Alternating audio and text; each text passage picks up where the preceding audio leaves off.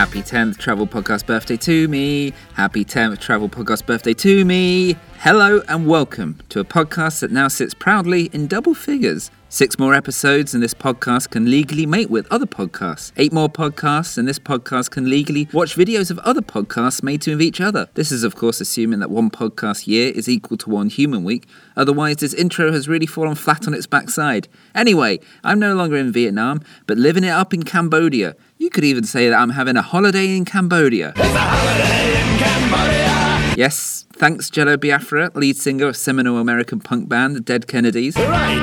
God will not help you here. Okay, well, I know I suffer from bad BO, but there's no need for that. Don't forget to pack your wife. Well, I've packed my fiancée. I hope that's good enough. Anyway, I think I'd better crack on with the podcast. Got a big one incoming, and it includes chatter regarding Phnom Penh and the Mondulkiri province.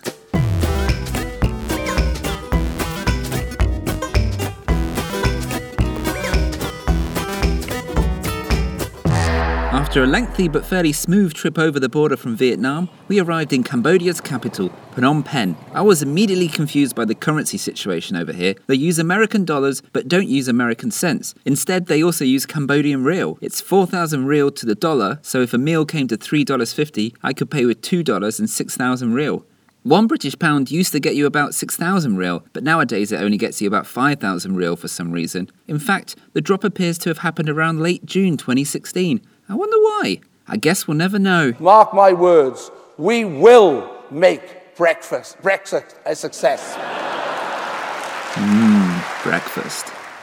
According to TripAdvisor, the top 2 attractions in Phnom Penh are the Killing Fields and the Tuol Sleng Genocide Museum, so you'd be forgiven for thinking that the nation's capital isn't the most cheery of places. But truth be told, even though that much like Vietnam, Cambodia's recent history isn't a beacon of joy and happiness, Phnom Penh is a lovely place to knock about in. I won't chat too much about the devastating effects Pol Pot and the Khmer Rouge had on the country. However, I did meet a survivor of the Tuol Sleng prison called Chum May. I bought his book, which is a simultaneously fascinating and heartbreaking read.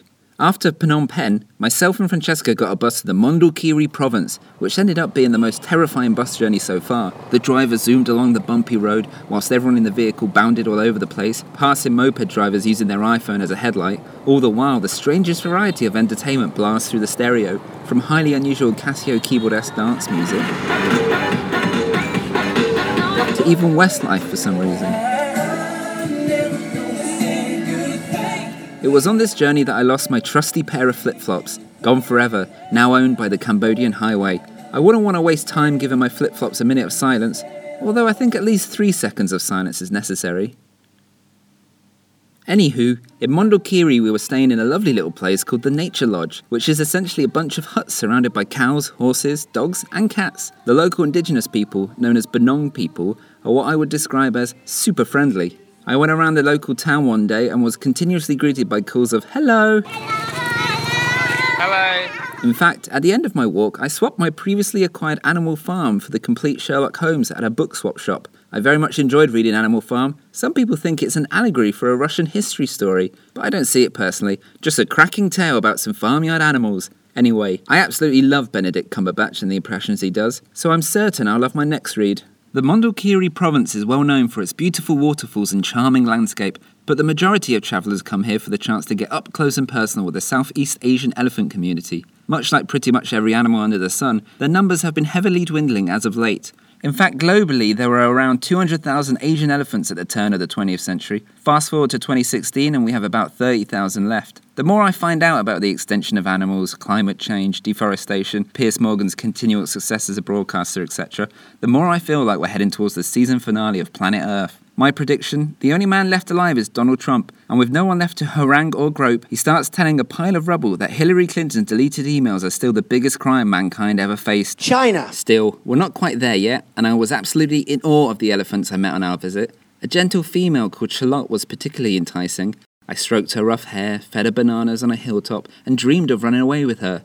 I'm still talking about the elephants, by the way. Our guide for the encounter was a young Benong lad called Tom, son of a local shaman and an all-round great guy. He clued us up on all sorts, from local vegetation to farming methods to the work that goes into rescuing elephants. I told him that I once sang Nelly the Elephant at a karaoke night to about 3 people, and inquired as to whether he thinks my efforts have helped the elephant community worldwide. He never really replied to my question, but let's just assume that my efforts did have an effect, and also that I'm hailed as a hero by elephants and human beings alike. Nelly the elephant packed a trunk and said goodbye to the circus. Off she went with a trumpety trump, trump, trump, trump. China! Thanks for listening to episode 10 of the Chris Arnold Travel Podcast. I'm having a couple of weeks off now as I'm heading to territories with little to no Wi-Fi. By the time you next hear my voice, America will have a new president and I shall hopefully have some new flip-flops. Both huge news stories that will dominate the mass media. Thanks to Bison for the music, and massive thanks to Debs and Tom at the Mondulkiri Elephant and Wildlife Sanctuary for the incredible experience. Make sure you check these guys out if you ever find yourself in East Cambodia. Love and hugs to you all. Bye-bye!